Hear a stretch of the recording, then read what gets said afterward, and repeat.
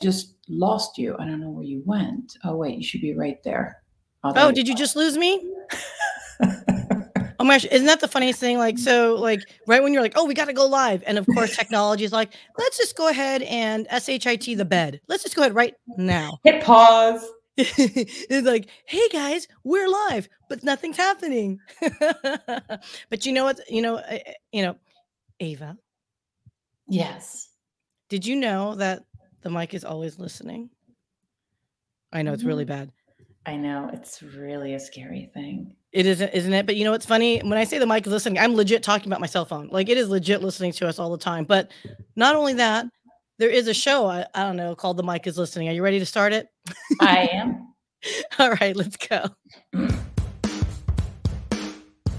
The mic is listening. The mic is listening. The mic is listening. The mic is The listening. mic is listening. The mic is listening. The mic is listening. The mic is listening. The mic is listening. The mic is listening. The mic is listening. The mic is listening. The mic is listening.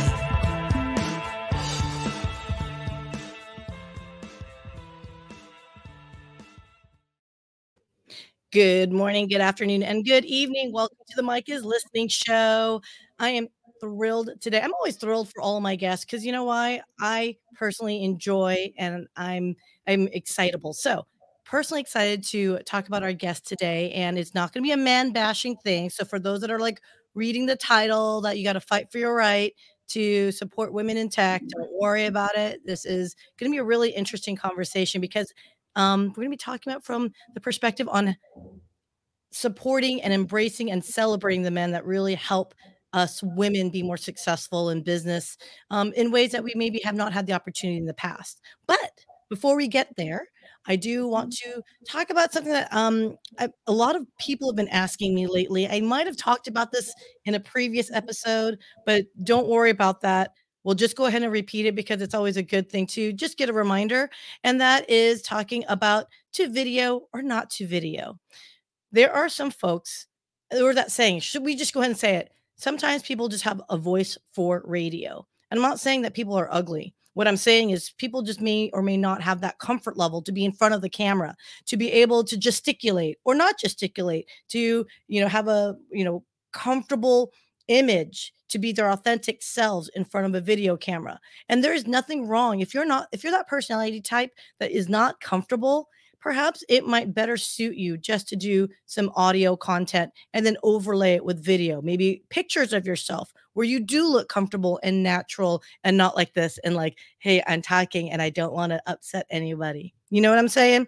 So my answer to everybody is this. Sure, videos out there. YouTube is just hella popular, right? We've got Twitch, where your people are streaming things. If it's not for you, don't force it. It's like forcing a bad relationship and trying to make it happen. In the end, it's not going to work out. And you're probably going to have some real constructive thoughts about yourself or why you made it let your relationship last too long or why you still miss them. I'm kidding. I'm joking. I don't miss any of my exes, but I wish them well in life. But something to think about though, is look, and I joke around with this is I'm going to pick a picture here. Reinforcing the fact that seriously, if you're not comfortable, don't have that deer in the headlights moment. That's right. Shout out for deer in the headlights. We're going to be reposting in January of our next of our new Monday live streaming. But don't worry, JD. That's my one promo for us. I know, totally unabashed, but it's okay. But you know what? You don't always have to have that look where you have no idea what the heck you're doing. Think of it this way. You can still have an audio format and a video, okay, where you take image stills of yourself and then you take that audio, strip it down, and now you have a podcast, right? An audio formatted podcast. And from there, maybe you have an audience that likes to read. Maybe you have personality types where they're more, let's just say, introspective and they enjoy reading the words, off a sentence. You can take all of those content and break it down in a way where you record once and then you are just leveraging the same content and then pushing it out across the different platforms to maximize your reach with your guests or audience that you are intending to speak with. So probably didn't say that in the most effortless way, but there are tons of folks that, I work with that do video content, help you with your presence better. Patrick McGowan, shout out to you. And of course, audio. I'm a podcast producer, can help you with that. And have written. I know of a lot of amazing writers that can help you shape your story and shape your message in a way where they could be, I don't want to say ghostwriter, but they can help you with writing your newsletter or your blog post, etc. So hit me up with any questions regarding that. So again, to summarize, to video or not to video, ultimately, don't feel pressured to do something because that's what's so popular right now. Do what's comfortable for you, and that's going to help you be more confident and authentic. Big thing. Be authentic to who you yourself are. So on that note, I am super hella excited to welcome our wonderful guest here, Eva Helen, or Evia Helien. I'm trying, girl. I am so trying. So welcome, Eva. Thank you. Thank you so much for having me. So, okay, I before we kick off anything, and this is why I believe life is good. I had a perspective back in the day where I get so upset at things. My EQ is probably not as high as it could be, but man, at the end of certain jobs, I wanted to burn those bridges hard. I want to just set that lighter and get that match going and say, you know what? I don't care if I burn my bridge with relationships. I'm over this place or I'm over this person, etc. Boy, am I glad I never did that, because there was a mutual friend of ours, Peter Martinchik, who better be listening, buddy, but he introduced us. I haven't talked to that man in like 15 years. And Eva, you have a longer relationship with someone like him. So before we even get into your book and your background, I would like to understand how you met Peter, because I want to share why this matters. So Eva, how did you meet Peter? So back in the mid 90s, so at the end of the 80s, I visited the United States with my parents, and I said, never, ever am I going to go back to that place again. It's not for me. But then in the mid 90s, I was trying to leave Sweden because I'd, been there for a lot of years, grown up there, and I still love to return and visit. But I thought I want to go really far away. I had, many reasons. And I was really choosing between Australia and the United States, and ended up coming to Silicon Valley. And I met Peter when we were working for families and helping families with kids out. And we were, just part of the Swedish crew, as the Swedes tend to kind of get drawn to each other. And then we've been running sort of parallel lives. We both stuck around, we both stayed. And he came up in conversation. I was on the board of a company in Utah, and the VP of Alliances there, he was like, yeah, no, I met this guy named Peter. He says he knows you.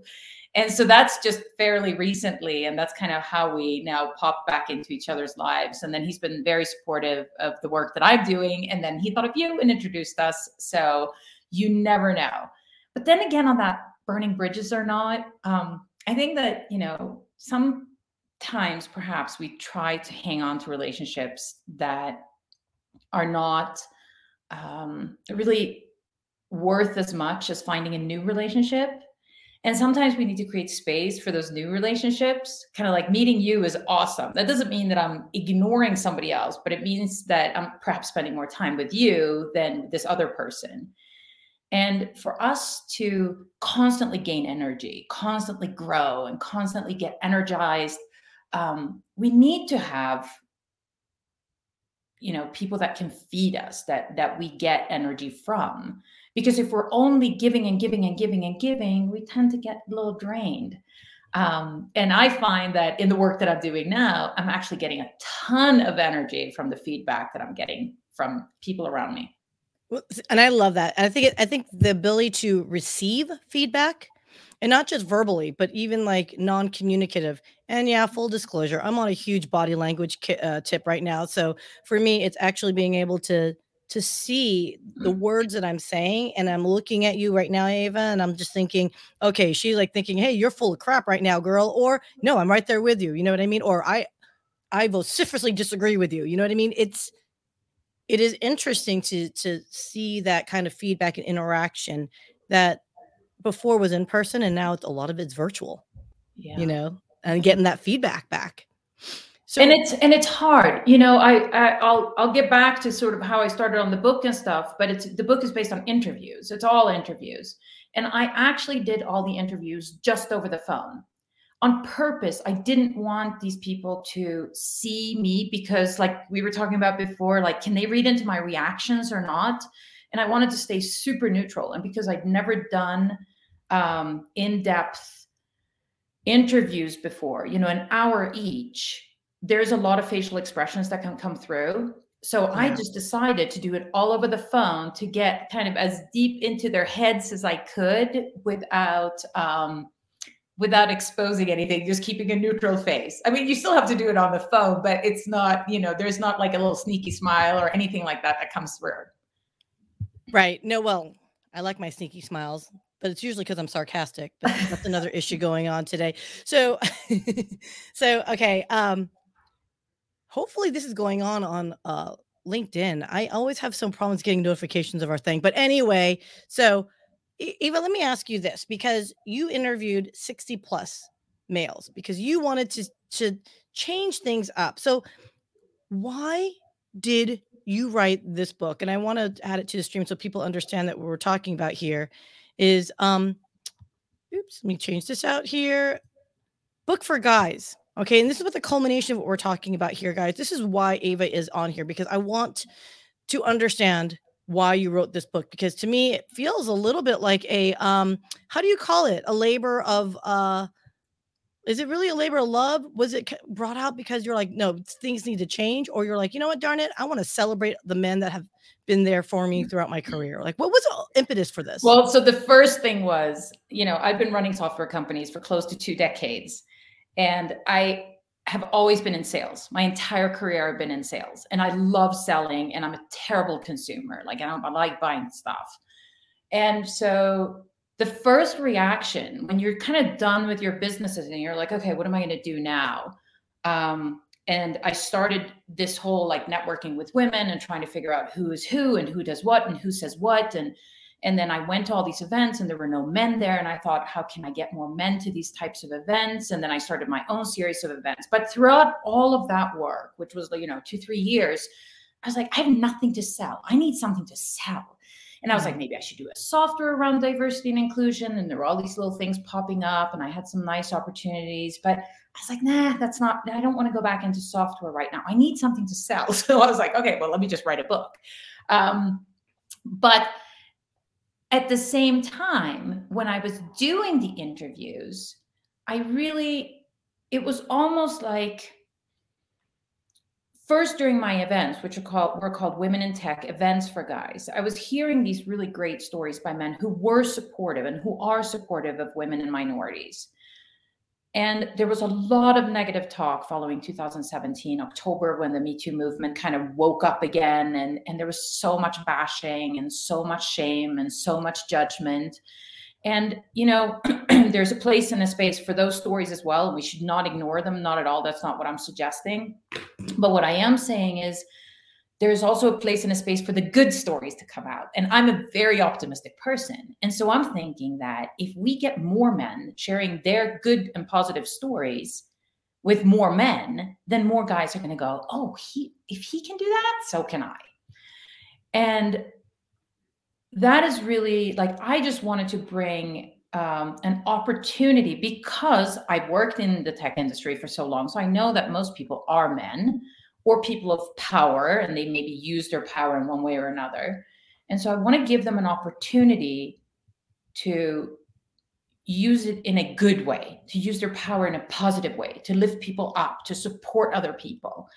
And I quickly realized by talking to a lot of friends that have gone through trainings like diversity and inclusion trainings, sexual harassment trainings, unconscious bias trainings, that they didn't feel like the message was speaking to them. So that is why, once I had all this material, I looked for patterns and I found 7 character prototypes. And for each one of these character prototypes that have different levels of awareness on this topic and different willingness and different actions they're taking, there's one message that's good for each person. So if you're a man and you're listening to this and you say, oh, okay, well, I don't really know what I'm doing, or I don't know how I'm helping. Well, then you read about that character prototype that you identify with most. And then you say, okay, I want to do a little bit more. Then you read about what the character prototype above yours is already doing. So I'm not going to tell you what to do. I'm just going to suggest that you read what the guy above you is already doing. And if every single character out there in our tech world actually were to do this much more, then everybody would be moving up, and elevated together. That I've created. Yeah, no. So, okay. So let me give you, I mean, it's interesting that I love that you've developed these 7 prototypes, because I don't think of us as being, put into a mold or put into a silo or where you would think you would be. But I think there's some validity to it to help you identify perhaps where you fit. And this is by no means a stereotype. This is not, if I'm understanding this correctly, by no means are you stuck in this prototype of, if you're one of 7 and you're number 7, it doesn't mean you can't move along to the different personality or different types, correct? The whole idea is that you just are not, if you're somebody who thinks that you're not supporting women and minorities, we as an organization, as consultants, as HR, as whatever, should not be challenging you to grow an inclusive team, because you're going to be like, well, I don't know what that means. Right. But instead, we're going to try to find your motivation, and we're going to say, oh, okay, have you ever supported anybody else? Yeah, I supported my sister. Okay, great. So you know what it feels like to support somebody who's not you and who's somebody, of the other gender in this particular case.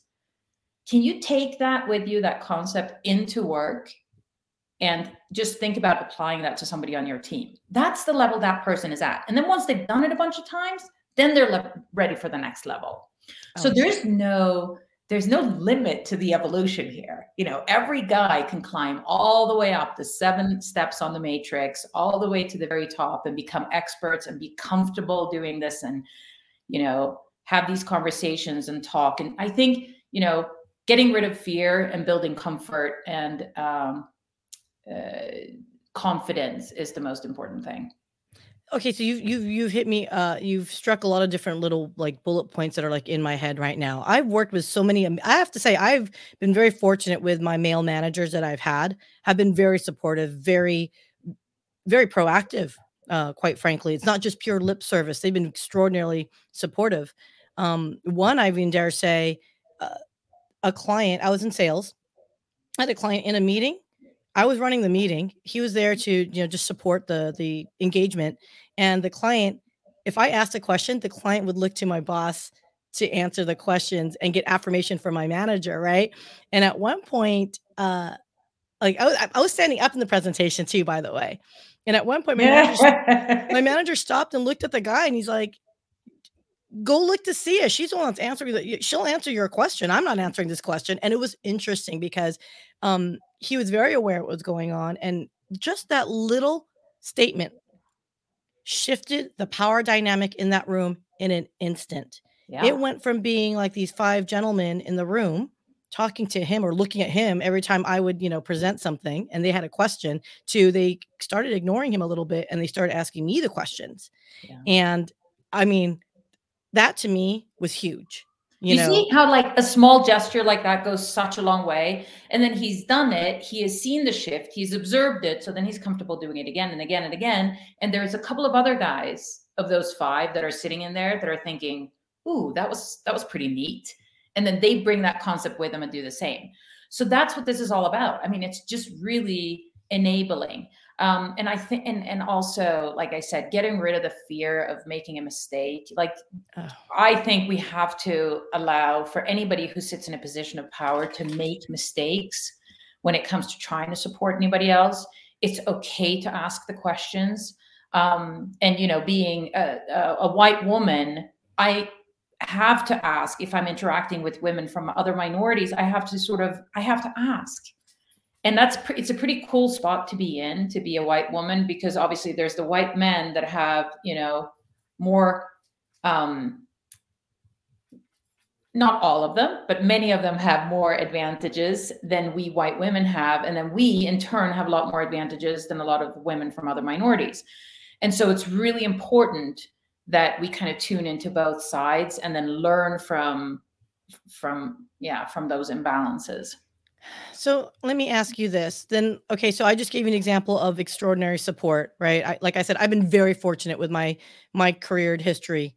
But what if you have the opposite, where you've got someone that's like, look, it's all about your merit, who you are. I'm tired of hearing, women need more support, blah blah blah, roll their eyes. Like, how do you address someone that's like, you're good on your own merit? Why should we make or single out women or minorities, etc.? And why do I have to be the one to support it in that context? How do you address someone like that? Well, I don't know about all other industries, but as far as tech goes, it's so somebody like that is motivated by very different things than somebody who's trying to change the culture inside the company or even on their team. Somebody like that may be motivated by statistics, by facts. And so there's a couple of things that I'm thinking about. One is, we are hearing now that in 2025, 1.2 million tech workers are going to be missing in action. There's just not going to be enough technical workers. So companies that are smart or that are educating that kind of group that are thinking that the pie is only this big and it's not going to be growing, you need to start talking about numbers and statistics and talk about women and minorities as an untapped resource, and perhaps talent hiring and looking to other places than you're used to, just not your regular network when you're hiring people, but really looking to expand that to pull more people in so that in 3 years from now, you're kind of ready so that we won't be 1.2 million tech workers short, maybe only half of that. So make it not personal, right? This guy who sits at the bottom of the matrix, who we call Richard, don't make it personal with him. It's all about business. Interesting. So back it up with facts, and present it in a way where there's, I hate to say it, but not an emotional perspective, but factual perspective. Yeah. That's probably what's going to interest them. Right. And then the other thing is, as we're hearing about the great, people leaving their work, the great resignation, and now the great migration, like everybody's talking about that. And so how does that tie into this? Well, it means that, even somebody like Richard needs to understand that the motivators of job security and the traditional things that we've had before are not going to be enough for him if he's a hiring manager to get more people into the workplace and retaining them. He kind of has to start thinking about, like, okay, how can I actually change this? How can I become more engaged and take more responsibility for actually keeping my workforce happy? And that's why, like, when you're at Richard, the lowest level, and you're climbing to Cree, which is the next level, there's very small increments of things that you can do. But finding the right motivation, and then maybe reaching out to one single person initially, and having a conversation with them about what it's like for them to work in this place, and what would make you want to stay, and things like that.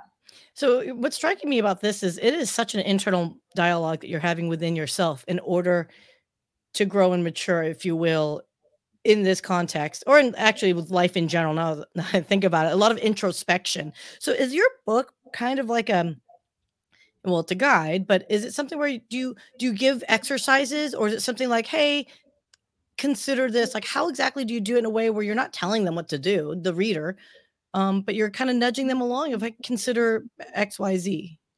Okay, so once you figured out, so let's assume that you're Cree. So first we have, at the very top, we have the advocates, then we have three kinds of allies, and then the chauvinist at the bottom. And if you're one of the allies, if you're Cree and you're aspiring to do a little bit more, you want to climb to become Al, who's the next guy up. And there's a lot of Crees and Als. I would say majority of people are Crees and Als because there's still a little too high of a fear factor as to, like, what can you actually do? So then you read about what Al is already doing in the areas of management, leadership, and culture. And though that's all just quotes and short stories from the people I interviewed. So I'm actually sharing with real names and company names and so on, what people are doing, what they've told me that they're doing. So I've not made it up. I'm just, quoting them. And then at the end of each chapter, there's just a 1-sentence summary. And then so you can go back to that and say, oh, okay, well, in leadership, maybe I can do this if I want to become Al. And then the idea is obviously that you practice. You need to do it multiple times. You can't just do it one and think that you're a fully baked Al and ready to climb to Memo, because that's a big step, because that's when you become a mentor. So yeah, there is, but it's really the introspection or the reflection, I think, like you're saying, is really important, because you'll read about what somebody else is doing. And I want you to be able to say, oh, if he can do that, so can I. Or I've already done that. Maybe read about what the guy above you is doing. And if you're not comfortable at all, then you go down a level. Mm. But see, again, that is as competitive. I mean, I'm competitive. So if I'm Richard level and I'm like, nah, I'm more of a Al level, and the reality is, no, you're really a Richard. Is that even? I guess. Can you? But you know what? That's that cool. You're an Al, but you're really a Richard. Like, how do you get yourself out of it? Like, because no one wants to think of themselves as a Richard, No, but the thing is also, like, we can't judge anybody who's a Richard. Like, if you're a Richard, you're Richard for a reason. Maybe you had, bizarre relationships at home. Maybe your first manager like totally messed you up. Maybe you had a weird experience at college. I mean, there could be a million reasons why you end up being a Richard and why you think you don't care about these things. But I'm not going to judge you. You're fine. You're totally cool. Just start right there where you are and then see what Cree is doing. And if you're already doing all of those things, great, climb to the next level, read what Al is doing. So, and then the idea is obviously, once this becomes more of a common language and people in the meeting room, so like the meeting that you were talking about earlier, if you're saying, your boss points out, let's make sure that we hear what she is saying. She's the one who has the answers. Then the other guys were like, oh, that was such a Samir thing to do. So the idea is that we all of a sudden start getting a lingo around these guys on the matrix, and then we can use them comfortably in meetings without judgment. Okay. You've just piqued another little thing. I'm not meant to stump you, but it just really popped in my head, and I didn't know how to answer this. And I was talking to an individual, and I don't mentor like in the context of like, I don't do like a formalized mentorship, but when you're in the industry for 20 odd years, you're going to have a lot of professionals up and coming ask you for advice on things. Right. Yeah. And this other individual has a mentor. I don't know if it's still a mentor or not, but she indicated that this mentor had told her the reason why you're encountering a lot of issues with peers of your group, especially in leadership, is because they view you as competition, and you have to treat it as competition. And I was thrown aback by that statement of your competition. Is that good advice to give from I guess any stage of career, but I guess an executive level position, because the positions are less, right? So there is a little bit of competition to fight, but is that good advice? But were they peers? I mean, were they supposed to work side by side? And he was basically saying that your peers are seeing you as competition because they were all trying to get into the same role. Was there actual competition about something tangible? We'll say yes in this context, like a job, like, yeah, an executive leadership role. Yeah. I think that's really hard. I mean, you need to know who you're talking to. If the person that you're talking to is super competitive, then I think it's okay to say that.